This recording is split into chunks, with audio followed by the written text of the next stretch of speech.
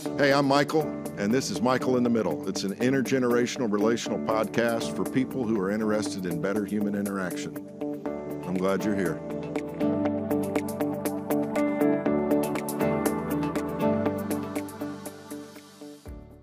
Hey there. It's great to welcome you back to Michael in the Middle, and I am especially honored today to be joined here on this podcast with a friend with whom I've not had a lot of up close and personal contact, but a friend that I have come to admire greatly here in the Nashville community.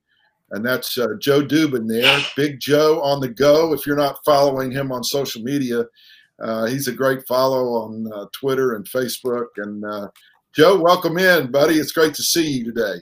Michael, thank you. I appreciate being asked, and I'm a big fan of yours, and I'm a big fan of Trevecca. So this was an easy yes, absolutely. So thank you. You're very welcome. Is the red hoodie there? Is that carrying some sort of message today, or are you just it's finally cold enough to bust it out? It's the only clean thing I had in my closet. I was out doing leaves in the yard, so. I was off today, so I was like, I got to grab that, and then I just kept it on. But yeah, if you catch me out, there's probably a 95% chance that I'm wearing a hoodie all the time. Just comfortable. I love it. So I came to Nashville as a college student in 1978.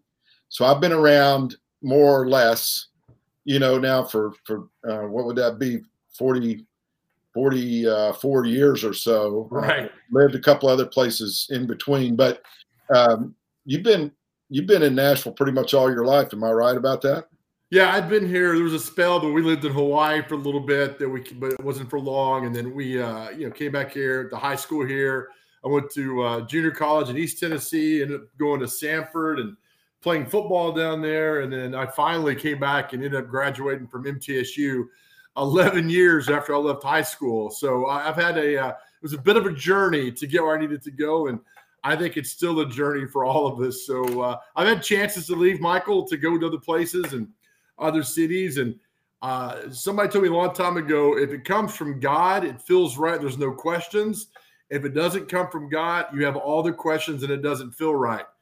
I had all the questions and it didn't feel right. So I never left. And so I stayed, and it's not like I missed anything anywhere else, but Nashville's home and I love it here. And who knows what the future holds, but it's home for me. So I'm a unicorn. I'm a native. There's not many of us left around here. So we the strength in numbers. There's not many around. So, but it's pretty much Nashville my whole life. I know I've picked up across the years how you have a real affinity for the Donaldson Hermitage area. Was that kind of where you grew up, or Old Hickory, or where? Yeah, sort of by the airport area, Priest Lake, Donaldson Hermitage. We grew up, and we had like any place. You make of it what you want, and so we had a great time growing up. I had a great childhood, had wonderful friends. We were places to cruise in Hermitage. Nobody got in trouble. Of course, this is the mid '80s. Nobody got in trouble. We all knew our places and our roles, and it was just perfect. So.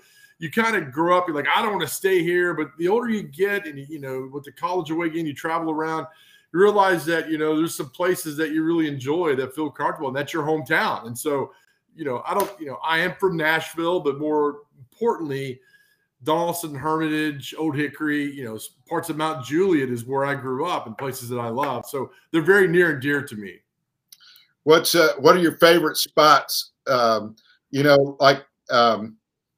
I'm thinking of long time places over in Donaldson. When I was a younger man, I worked for Commerce Union Bank for a little while. Yeah. And we played, I played with they recruited me to play on the softball team, and we were out there at Two Rivers next door to McGavock. And the guys always wanted to go to Fletcher's after the game. And that place is still standing. I mean, they've taken some knocks, but isn't it cool to see places that have endured like that over time? It is, especially in our backyard. I wrote last week, somebody asked me to explain Fletcher's, and I said very simply, I can't. I mean, I can't explain them. It's not a 5-star restaurant. It's nothing you're going to see on, the great cooking TV shows. You're not going to. In fact, the food's probably a little bit above average, but it doesn't matter. I mean, it's a special place for so many people. It's not about the food. It's about the ambiance and the people you'll see and the memories you've had. I mean, I've got all kind of memories throughout the years of going to that place with friends, some who've passed away now. And it just feels good going in there, seeing people, knowing what you're going to do, knowing what you're going to see. And again, it's hard to explain about, I went to college with a guy who was a big fisherman. He lived down in Alabama. We went to this great place where they had catfish. And Mike, I'll tell you, we went to this restaurant. It was awful. It was the worst catfish. And I said, I don't know how you do that. It's just, he goes, what'd you think? I said, it's not good. I don't know how you like this. He goes, well, I understand to me how good it is. I'm sorry you don't understand the same way. I said, that's fine. It's okay. And I think that's what Fletcher's does for a lot of people in Donaldson. It's like, yeah, it's not the greatest, but to us it is. And again, it's very hard to explain why this is if you've not experienced that ambiance throughout the years of seeing people, and when you're down and you go there and eat and you run into an old friend, it's just really special in so many ways. So it's good to see that place going and going as strong as ever too, which is really, really good. Yeah. I had that kind of relationship with El Chico over on Murfreesboro Road. And, I mean, I thought the food was great, but once it closed, I realized that what I was missing the most was the people that had been serving me there across, 40 plus years and finding that, and I wasn't going to see Claudia or Rosa or Michael or Jay or Alicia if I didn't know the server at El Chico, it was because they had just started.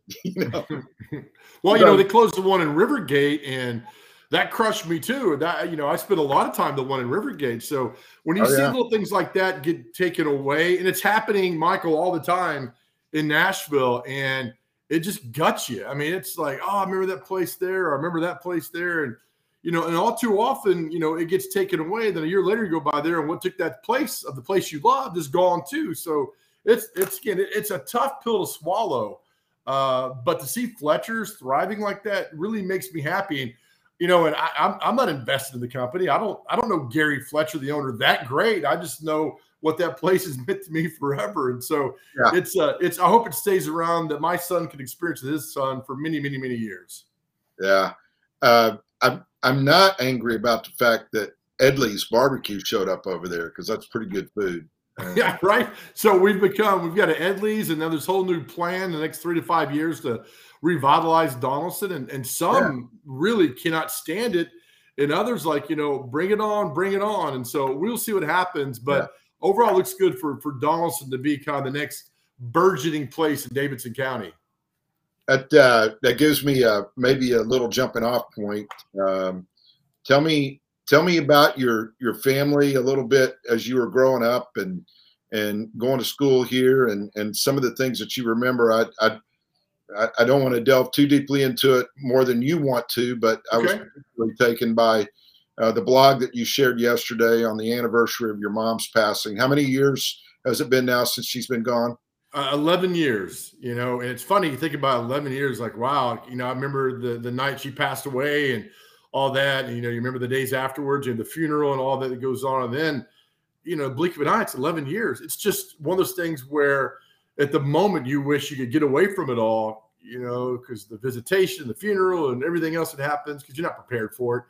And then you fast forward, it's been 11 years. So yesterday, my birthday was October 25th. So every year on my birthday, she would call me at 1:09 p.m. I mean, Michael, this happened my entire, when I was in college, she'd leave a message on the answer machine at 1:09. When we got cell phones, she would call me. So she had Alzheimer's, and, whether it's dementia, Alzheimer's, or whatever, any kind of thing like that, it's all the same. All right. We could compartmentalize all of it and put it in different areas. Right. It's still awful. It's just still awful. So, there were months, she had no idea who I was, no clue. And so, your birthday rolls around, you're thinking, man, I enjoyed all those calls. And I just never forget, I was at home, I was off work, and my phone rang from her, because she had a cell phone we had her in a nursing home, which is another awful story in itself. And I picked the phone up, and she was as clear and concise as like nothing was wrong. And happy birthday, and I miss you, and come see me, and I'll see you later on. Love you. It was like, wow. And then 8 months later, she was gone. I mean, so it's one of those things where, I tell people in the midst of this massive, awful storm, God sends you hope. It's there, it sends you hope. And I'll never forget that phone call as long as I live. And I was, I wrote the story and didn't think anybody would read it. And it's really touched a lot of people, which I'm really grateful for. But it just shows that there's all this hope that you have in the middle of this. And you just got to recognize it and see it. And it was wonderful. So, yeah, she was a warrior. She was a single mom. And I've wrote this about, too. It's like my relationship with my father was awful. I didn't talk to him for 35 years before he died. He died 3 years ago, and I couldn't have cared less. And people are like, well, you should forgive and forget. And I'm like, it's easy to say. It's easy to say you should forgive and forget. If you had not been there when the light guy comes to turn off your lights because he disappeared for weeks at a time and didn't pay the bill, and my mom is a single mom trying to struggle, it's easy to say forgive and forget when you have to borrow money to eat. I'm not saying I had the worst childhood, but there are moments that you don't forget. And had he been, even things happen between parents, right? They get divorced all the time. I've been through 2 divorces, and I'm not proud of that. But, you still have responsibility to your children. And, he did not do that. And it was, I would say it was tough. I don't know what I missed because he was never around, Michael. I don't know what I missed in life. But it made my relationship with my mother really, really close. And I wrote about this. I wrote a story called And in Return. And I talk about how awful my dad was growing up. I mean, he left me at a billiards hall for 6 hours one day on a Sunday when he didn't come. But I was like 9 years old, and I vividly remember that. Some guy teaching me to play pool. He shows back up 6 hours later with another woman who's not my mom. And so, and then, I don't see him for like a year, and he shows up at a basketball game I'm playing in, and he's drunk, and he's yelling at me to rebound. And I didn't know who the guy was. So you look at all this, and I wrote the story, like, here's what happened to us. And then in the middle of the story, I said, but in the middle of the story, and in return, God gave me something. And he gave me this beautiful woman I called my mother. And, I talk about things, I cracked my sternum in a football game one time, and I thought I was going to die. She drives all night to make sure I don't die, which I wasn't going to die. And just other things about my life that she was always there. And so I never lacked for anything because she was always there. So it made our relationship closer and everything that we did and went through. And so it was, when she got sick, it was tough because I was powerless to help. I couldn't, I could move a lot of weight in the gym, but I couldn't help her. And it was just so, humiliating and tough on me. But we had this great relationship where we just kind of took care of each other for so long. And so what it did with my kids, and I tell people, it's like, oh, you're a great dad. Thank you very much. But what I did is that I did a 180 of what my father did. And my greatest fear is that my kids grow up feeling about me the way I felt about my dad. And I can't do that. And so it's being involved. And I tell people, I'm addicted. I'm addicted to my kids. I'm addicted because my mom was so wonderful and, giving of herself and taking care of me and make sure we had everything. So, I've become her in so many ways of taking care of my kids and just being there for them. And, one of the greatest things my daughter said one time, they asked about her dad, and she said, he's always there, and that's, to me, that spoke volumes of a lot of things, of always being there. So it was but I had a lot of friends that grew up in divorced households, and it's unfortunate the way it is, but, and that's my story. And, it's like, I don't want oh, it's so bad. I didn't want that because I didn't want for anything, if that makes sense. I had everything that I needed. I didn't know anymore. I had great friends, I had a great mom. I got a great brother and sister. So having the dad who never was around, I didn't know what I was missing. So when he passed away, I wrote this story. Some people wrote to me and said, well, you have to forgive and forget and stop killing that hate around. And then a real good friend wrote back to me and said, you feel the way you want to feel. And you live the story. And it's crazy because my father's got 2 aunts who I haven't talked to forever. And so when he passed away, I went to the funeral and they wouldn't speak to me. And finally, one came to the parking lot and said, I shouldn't be talking to you after all this. I'm like, well, how am I the bad guy? How am I? Well, they're like, well, your dad wasn't as bad as you make him out to be. I'm like, I lived the story. You weren't, I don't know what he's telling you. I lived the story with that. So it was really odd at the funeral when he passed away. I only stayed like 5 minutes. But again, it goes back to having this wonderful mom, this strength, this bond. I go see her all the time at the funeral home, and I have this Bible verse, I thank God upon every remembrance of you. And it's just wonderful that I've got her in my spirit, my soul forever.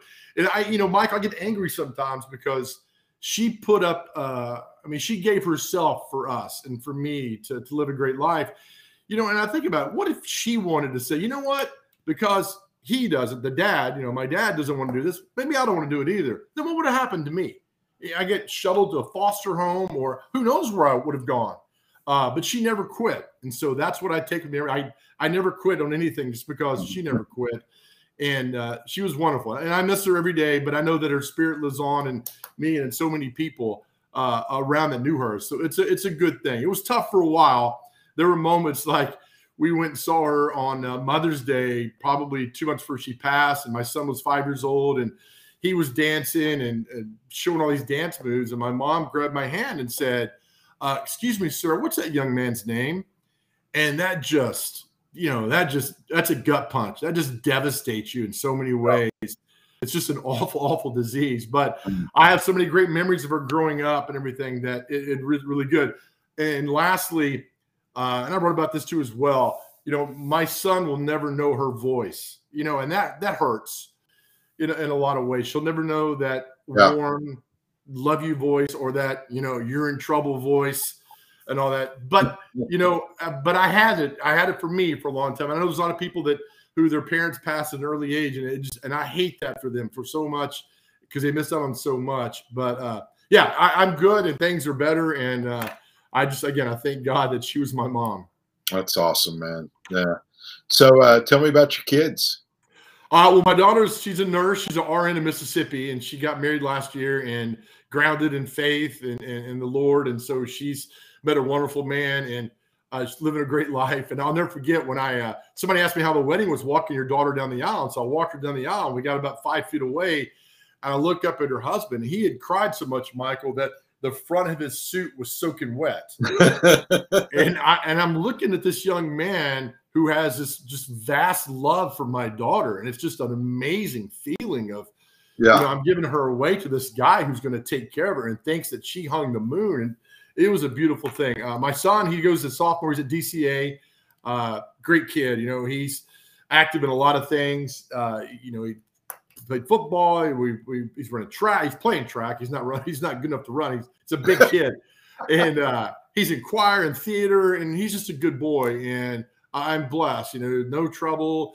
He's just a good kid, and he's a 180 for me growing up, which is really good. So I know that he's got a bright future ahead of him. And my thing with him was, we've had these long talks, and I was like, as long as you prioritize your life, as long as you love Jesus first and know him and know what he's about and dedicate your life to him, and then your family's next and friends that, you'll be fine.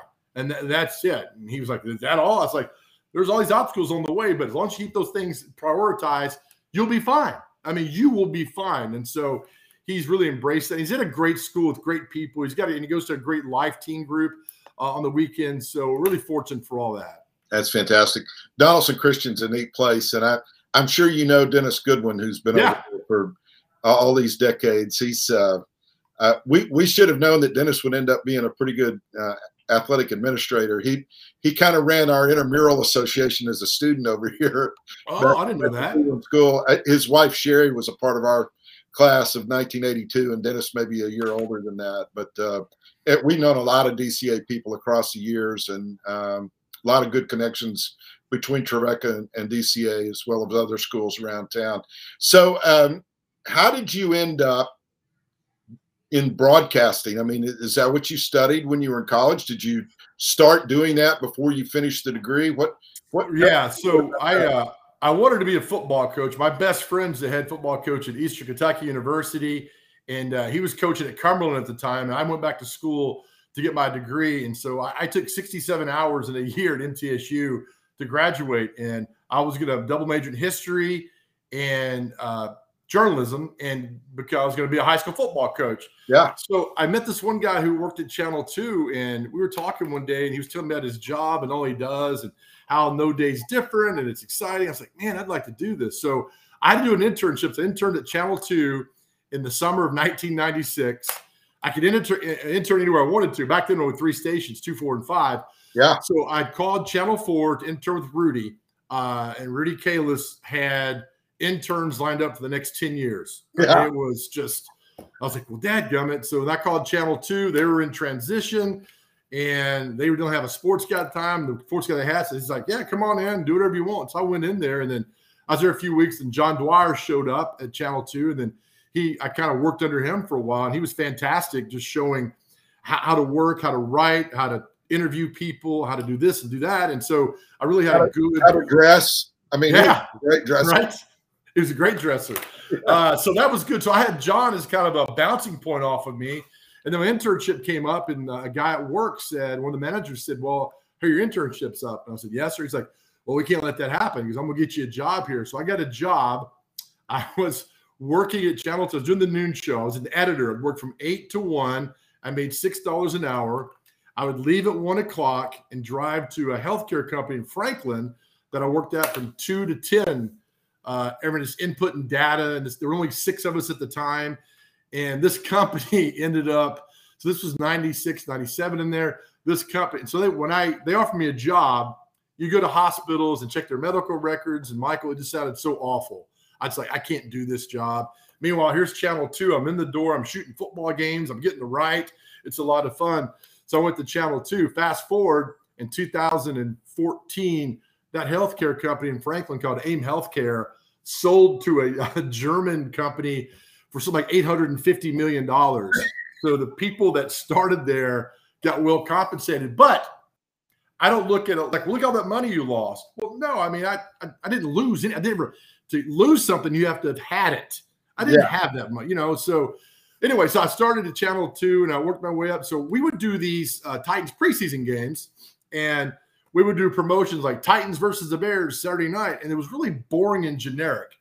And I went to the guy that promotions guy at the time, and I kept writing him scripts, and they never use them. Finally, he called me. He's like, hey, we're going to use one of your scripts for the simple reason that you'll stop giving me scripts. And I was like, perfect. So we did this take on the Blair Witch Project. The Titans were playing the playoffs with the Jaguars, and it got real received. It got nominated for this huge award for ABC. And the promotions guy was like, you get to do the rest of them. So we did the next couple of years, did more and more. I was doing writing, more camera work, and we ended up winning this huge award called the Alpha Award from ABC over a promotion that we did. And, my GM recognized it, and one thing led to another. The Big Joe thing kind of evolved, and I got on the morning show over there. This was 2003, and it just took off. I mean, people want to see their community in a different light that's not negative. Yeah. So I would go out and just do all these fun events, fun things, go to schools, and just took off. So they'd given me a 90-day contract when I started the Big Joe on the Go thing. After 4 days, the general manager called me in and slid across the table a 3-year contract to me and said, I had no idea how fantastic this would be after 4 days. And I was like, I kind of told you it'd be great. And then so we kind of went that way. So I did it for 3 years. We had a lot of fun. We met a lot of people. And then one day in the summer of 2006, all the sports people at Channel 2 got different jobs like in the same week. They all went everywhere. And they knew I do sports. So he called me up and says, hey, I need you to do sports this weekend. And I'm like, gosh, I don't want these. I'll pay extra and all that. So, okay. So I went in, and this was July of 2006, did a sports cast, and I treated it, and not to drop an SNL hint because you're with me, but I treated my sports cast like an SNL weekend update, like 4 minutes. Yeah. USA was in the World Cup playing some team, some country I'd never heard of. And I just had fun with that. Yeah. So I get off the anchor desk, and he calls me, and I'm seeing my phone ring. I'm like, oh no, this isn't good. And he goes, I haven't laughed or enjoyed a sports cast like that in forever. We need to talk on Monday. And one thing led to another. He put me on the sports desk, and that's how I started. So it all started with a weekend jaunt of having fun. and that's where it stayed for a while. And then I went over to ESPN 102.5 The Game for several years. Yeah. And then one night, and I've written about this too, it was a January cold night, 2015. My phone rang at 9:30 at night. And I don't answer my phone if I don't know the number. But Michael, something told me that night to answer the phone. It said, you need to answer the phone. And the good Lord speaking to me. So I picked it up, and it was Rudy Kalis. And he said, hey, Joe, I'm leaving sports. I'm going to the morning show. And, they want me to help pick the replacement. I looked through all these YouTube videos, and I can't find anybody who's as good as you. So you want this job? It's like, yeah. So one thing led to another. That's how I got to Channel 4. Wow. And there was a nice run for 6 years. And, once COVID happened, I started doing the Big Joe and the Go thing again. And once COVID happened, it was tough on a lot of journalists. Not woe was me, but I was powerless to help you. I'm telling your story, but I can't help you. I can't make you well. I can't bring your dad back. I can't bring your business back. And it was just so tough. And I remember I went to my boss at the time and I said, hey, I really want to do more positive stories. I want to do more stories of people just making it, or just positive, feel-good stories. And in the office, he looked at me and said, that sounds good, but nobody cares. And I knew then that my time at Channel 4 under him was done. Yeah. And my time came up in June of 2021. They offered me another year on my contract, but I could not stay under that kind of attitude and not caring about the community. I just couldn't do it. And he ended up leaving like a month after I left. But I'm so glad where I am now, what I'm doing. I had no stress, no pressure in my life. I still get to write for Main Street Media, which I love, and do other things around. So I don't think I've ever been happier, and I've ever been just so more relaxed in my life than I am right now. I want to talk about Main Street some more. That's a fascinating story, and the timeline, is really cool to be reminded of. I want to tell you personally, thank you for in 2009. I remember specifically that, probably because Greg Ruff gave you a call, but you came out to Ravenwood out there in the Donaldson Hermitage area, and you did a really nice story about the team that I took to the national tournament for NAI women's golf. We had 4 girls on the team that year. To a variety of circumstances, we only had 4 girls that year, and that meant that literally every stroke counted. In college golf, you have 5 players playing, and you count the 4 low scores. But with only 4 girls, we had to count every stroke round, and we won the Trans-South Conference that year by 1 stroke. Wow! We had our conference tournament down at Greystone, down in Dixon. And literally, we won it by 1 stroke. It gave us an automatic bid to Rapid City, South Dakota, where the national tournament was held that year. And you came out and you treated us like we really were headed off to a national championship. And we were. It just wasn't like the D1 world. And that was back when Vandy's women were so good, That's right. And you were kind to do that story for us. And I know you did the same thing for our softball team a couple of times. I want to talk just a little bit about what's happened to Nashville over the years as it relates to both the sports market and just things in general. When I came to college, Trevecca was a part of a triangle between Lipscomb and Belmont and Trevecca. And we were all kind of they were a little bit bigger than we were, but we were able to compete with them in the sports. And it didn't feel like this huge separation. We didn't have the Titans. We didn't have the Predators.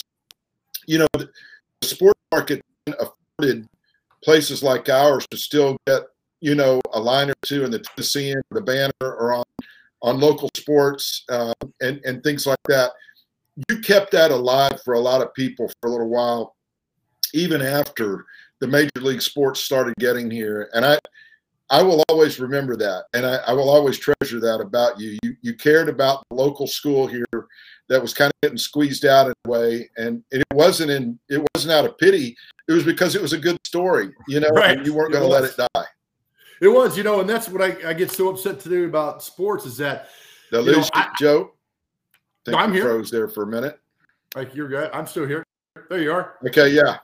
Okay, there we go. That's the thing is I get my Titans news from ESPN. I got the ESPN app. I read Titans news on there.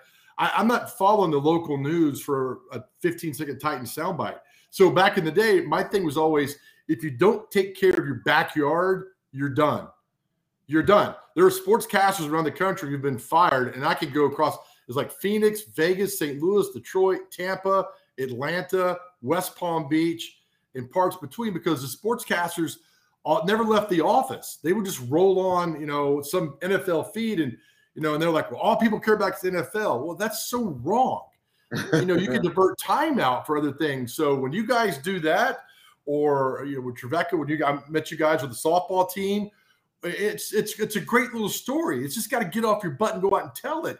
And now it's done. I mean, they won't get out, and it's not the sportscaster's fault because consultants have squeezed them out and everything. And it's just a shame. And that's why I'm so glad, like, you guys are Trevecca. I know MTSU does this well. UT up in Knoxville does this. You kind of harness your own content and blast it out. Yeah. And that way I can see it there. I don't have to rely on Channel 245 or Fox 17 to find that story. I can see what you guys are doing now, and it's great. I go on my phone and find that stuff. So back then, it was like, this is a great story. There's a couple of local girls in this team. The softball team was great because it was like half the team's from Middle Tennessee. Yeah. And it's just really nice to see that, because you go out on a Titans Tuesday or Wednesday, there's no new news there. There's not the game was on Sunday, and you rehashed everything. And but I don't see TV coming back around, really embracing the local content again. It's sports wise, but I'm glad that you guys, and even the Titans do this too, and the Predators, you own your own content and you just blast it out there where I can see everything. So I don't get a 15-second soundbite on Channel 4 when I can get a 2-minute story off your website about great things that happen athletically over there. So, but it's just always been fun to take care of the backyard. That's awesome. I don't know where it happened, but sports on local TV news now, maybe 2 minutes, 3 minutes. It might be 4 at the most. Touchdown Fridays or whatever the local channel calls it. And I know you did that forever, getting out. And now maybe this is a good segue now to Main Street. I mean, you have a Friday night high school football show that a lot of people have really gravitated toward. How did that whole Main Street thing kind of pop up? Yeah, well, this is actually separate from Main Street because this is on 102.5. Yeah, and so I did this show about 10 years ago over there, and it was great. So once I got on TV, my son set out football this year. I called 102, and we were talking and say, would you be interested in coming back and doing the game blitz? I'm like, absolutely. And then so like, all right, can you do like 9 to 11? I said, no, I want to do 6 to midnight. They're like, well, 6 to midnight, where are you get the content? And I said, that's not for you to worry about. I'll worry about that. Yeah. And it's been fantastic. High school football has exploded here. And I know you look at people's like, well, nobody cares. Well, that's fine. But there's a lot of people who do care. And Friday nights, and we have like 15 to 18 coaches who come on the show. We get scores. It's just really fun on a Friday night. NFL and college can have every other day. But Friday night, give it to high school. And I tell you, Mike, we've heard from so many people, because that signal on Friday nights goes to a lot of great – we've heard people from almost all over the state on Friday night. And it's been fantastic. And I don't go back to something about TV, about time. When I was at Channel 4, we had a consultant who was terrible. I would have 3 minutes, 4 minutes sometimes. Well, he came up with things, said that I had to go on my sportscast. I had to go fight for my time, which means I had to go to the meeting and fight for my time. So I went to the meeting one day, and all the producers were in there, and they were getting the show log, kind of formatted out.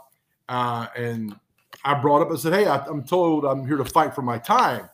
They're like, yeah. And I said, I don't feel like fighting today. You guys can have it.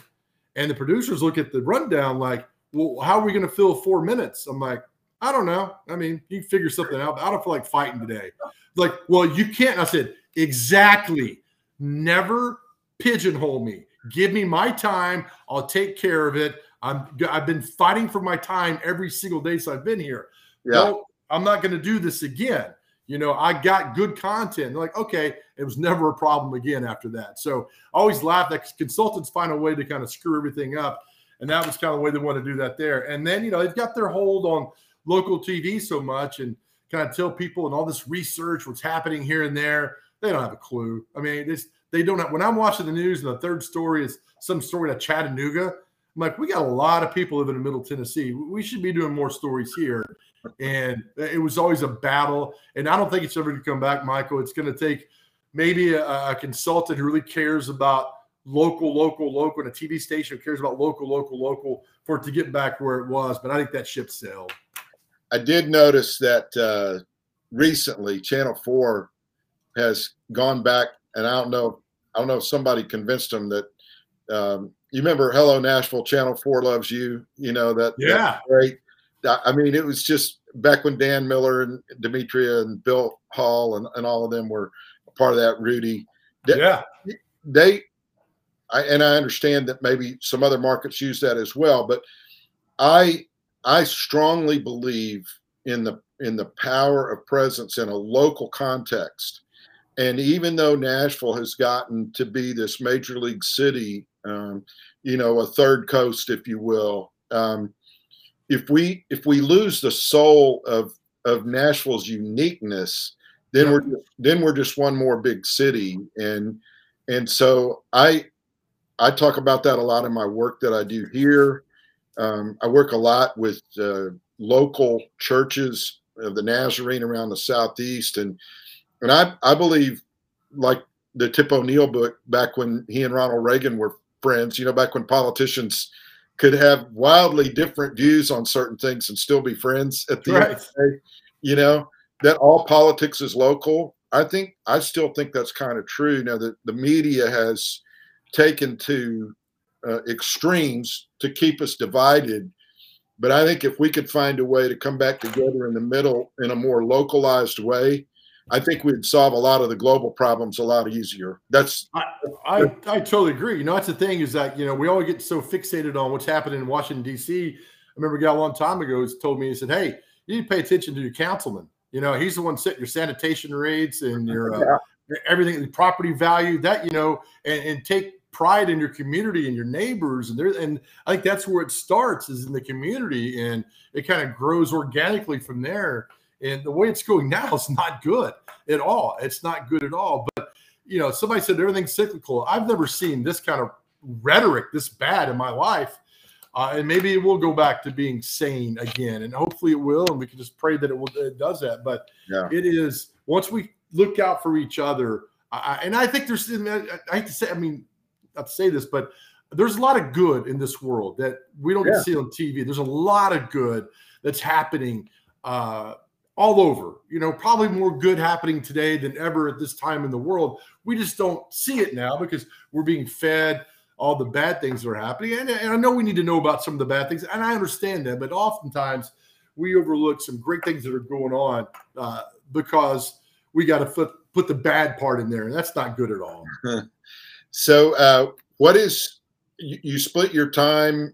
I mean, the Friday night thing, do you have to do a lot of prep work before you head into that? Or is that, you know, so many coaches and people from all the schools across the state now, content comes to you? Yeah, it's both. I mean, I still prepare the games, what's happening, what's at stake on Friday nights. You know some of the old players, and you kind of remember the rivalries and what's happened in those games, and then just kind of focus on what's happening now. And, you know, we made this show kind of fast and fun. So if you're out and about for 20 minutes, you can get all the scores you needed, maybe grab an interview or two for somebody. So it's been a lot of fun. And that's the thing. We had a guy at the radio station say, you know, it's easy to cover the NFL or the college because you just Google something, there it is. He goes, but if you're trying to Google, you know, East Nashville Magnet School, you're not going to find a lot when it comes to football or Good Pasture or, you know, Davidson Academy, wherever. You know, you're going to have to really get some legwork going. Yeah. And that's what makes it fun, because you discover all these, you know, cool little facts and people that have been part of this program for years. And so we're just really grateful. A lot of people listen on Friday nights, and it's going great. So I couldn't be more happy with the show. That's awesome. And I love that you're doing that. Tell me about your daily show that you have that people can watch live or on demand on YouTube. Yeah, that was our show, Mornings on Main Street. I've actually stepped away from that. I didn't know that. Yeah, just probably about 3 months ago. and focusing more on writing and on the high school football show. And I do a lot of freelance PR stuff that's going on, which has been really, really great. Allowed me more chance to write more things and do more things. And it's been a lot of great people. And it's been kind of eye-opening. And the best thing about it was I was able to, hold on, come right back. Don't go anywhere. I was able to, I wrote a book. So really, I had some time out. So I wrote a book. I've taken a lot of my newspaper articles, condensed them, and wrote a book. And I got to tell you, Michael, I thought I'd sell 15 copies, maybe, like 10 to my brother and 1 to a couple of my friends here and there. It's done really well. And it's called Create the Chaos. And it's just about when I tried to break into the TV, I couldn't get anywhere. And people tell me, well, you need to do it this way. Well, I did it that way and I got nowhere. And then there's this one guy in the corner says, hey, you need to do it this way, smoking a cigar, drinking a beer, like, hey, follow me. Nobody wants to follow that guy.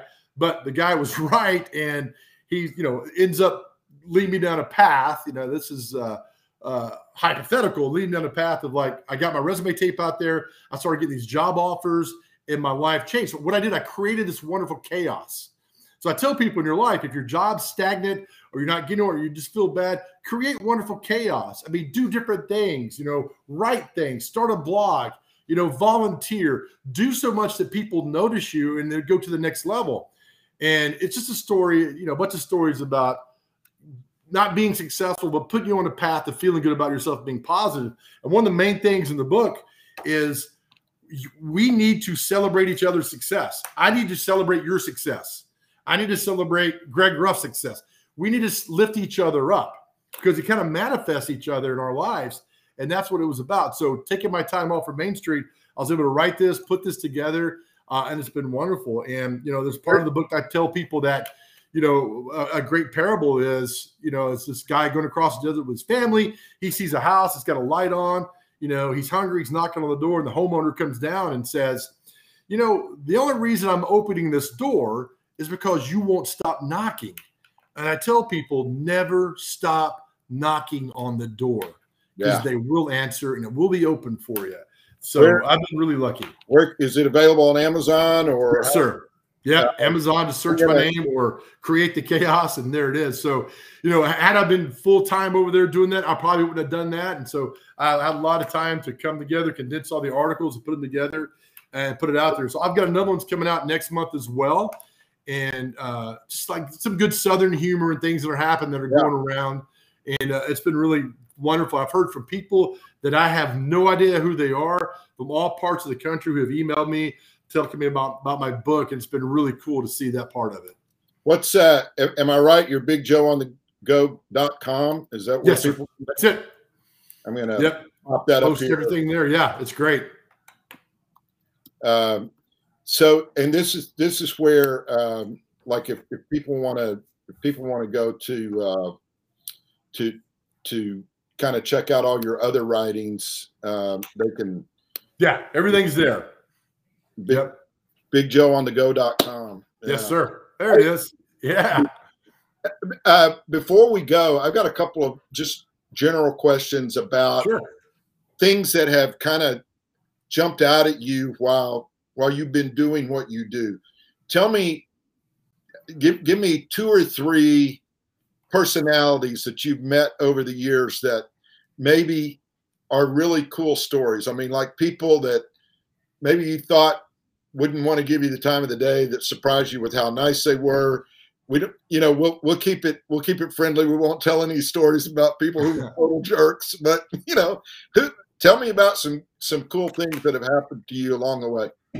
There was I had to cover the CMT Awards years ago, and because we had like half the staff off the channel too, so I went down to cover the CMT Awards. And the story that day was every presenter on stage gets kind of that swag bag. Got boots, a Palm Pilot at the time, and all these great things. So I'm day before the big event. I'm backstage.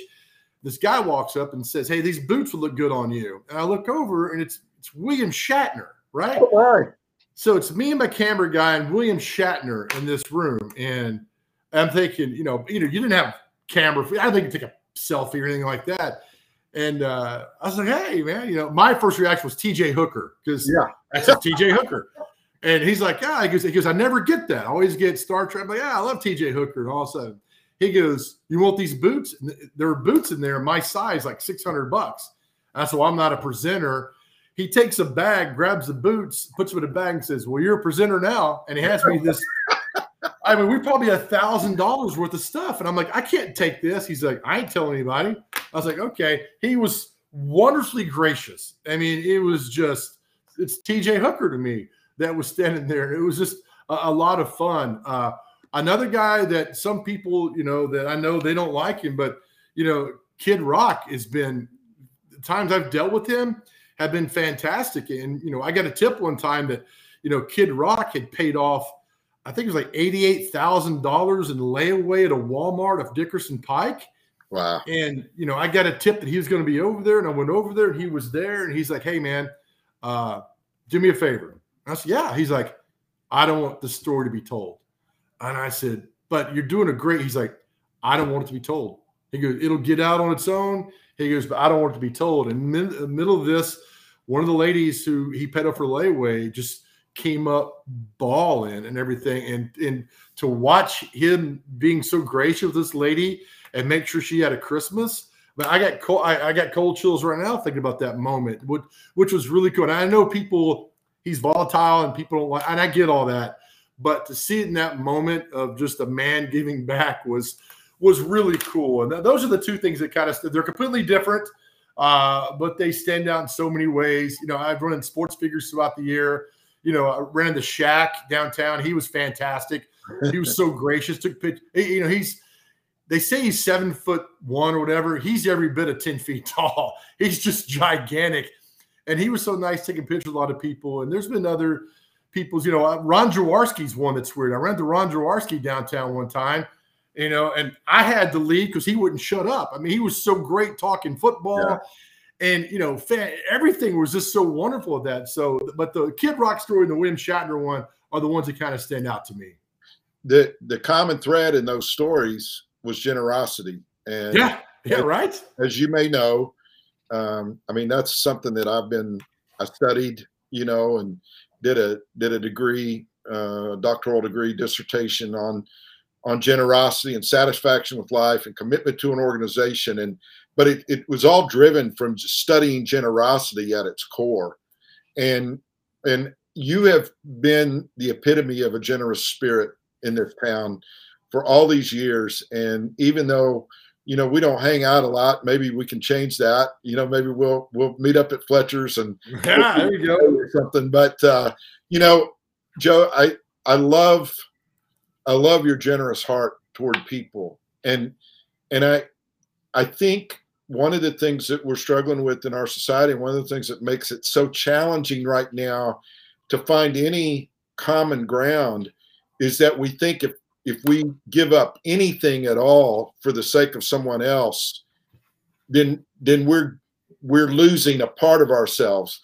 And in fact, when we make a gesture toward another, we're actually becoming, in my view, more of what we were created to be in the first place, and which is for the good of one another and for the good of the world. And you know, as Christians, that's the heart of the message. But generosity works, period. You know, I don't have to offer a lot of caveats past that. And I thank you so much for sharing these stories of generosity. And do you still have the boots? Do you still have the William Shatner boots? I do, and they're in the storage room. Yeah, they're really tight. They don't fit my big fat foot anymore, but I do have those, and they're great. And I will tell you this, you know, I used to end the show, and I write this too, a lot of places, and I tell people, and it takes a minute to kind of figure it out. And I tell them, you know, no one ever went broke by giving. Yeah, no one has ever gone broke by giving, and so it takes, for some people, it's like, you know, what, and they finally get it, and it's like, oh yeah, you're right, and so. You know, it doesn't take a lot to give back.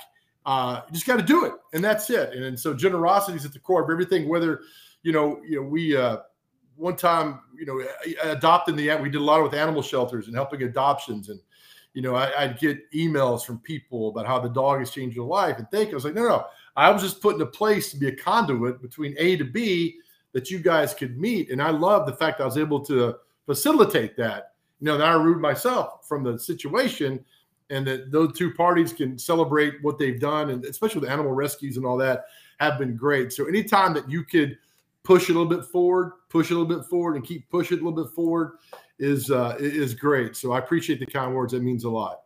Well, you've been great hanging out with you here today. And, we're recording on October the 26th. And again, thinking kind thoughts about your remembrance of your mom yesterday. I hope people will go to bigjoeonthego.com and read some of the things that you've shared. You are a terrific storyteller, and you have the capacity to share real human emotion with your writing. You can tell you're not writing to impress, you're just writing to share. And yeah, I wrote one. I had a friend of mine, and I'll leave you this. He took care of his father for like 2 years, and his father passed away, and he's with him like 24/7. And he said, I don't know what I'm doing with my time now. And, and that was the thing with my brother and I. We would switch off taking care of my mother for several years, and she passed on a Sunday. And so every Friday we would meet up, my brother and I, at the nursing home just for 30 minutes, maybe eat something real quick, talk to see each other, kind of, make sure we're both sane on the same level. So she passed away on a Sunday. We buried her on a Thursday. And that Friday I was working at Channel 2. I did the 6 o'clock sports cast. I got in my car and I drove to the nursing home. And I sat there and waited. And so I called my brother and I said, "Where are you? Are you here?" He's like, "Where are you?" I said, "I'm at the nursing home to see Mom." I'll never forget, Mike. He's like, "Mom passed away." And it just like, you have this muscle memory, right? Yeah. Of just going. And I wrote the story last week, and it's simply called, "Hey, where are you?" And I've heard from so many people that were in the same boat, that you just kind of get lost in doing that job of taking care of a loved one, whether it's your mom, dad, wife, brother, sister, whatever. And I've heard from so many people how they were in the same boat. And I got to tell you, I don't write it for money. I don't write it for a pat on the back. But when you see these messages come in, and, sometimes there's 100 of them come in, and people telling you that how that story moved them and made them feel, I don't know how to react. It's amazing. It's an amazing, warm feeling to let people know that something you've written that they can relate to and care about. And it's been just a wonderful thing. So the writing has been therapeutic for me in so many ways, and I'm glad other people have seen it that way too. So thank you. Well, I know you have a meeting to get to here at the top of the hour, but Joe, thanks so much, buddy, for joining me here. And sure, thank you. You guys go look for Create the Chaos by Joe Dubin, available on Amazon, or also available at bigjoeonthego.com. There you go. It's been great. All the best to you, my friend. We'll see you soon. Michael, thank you. I really appreciate you. Thank you.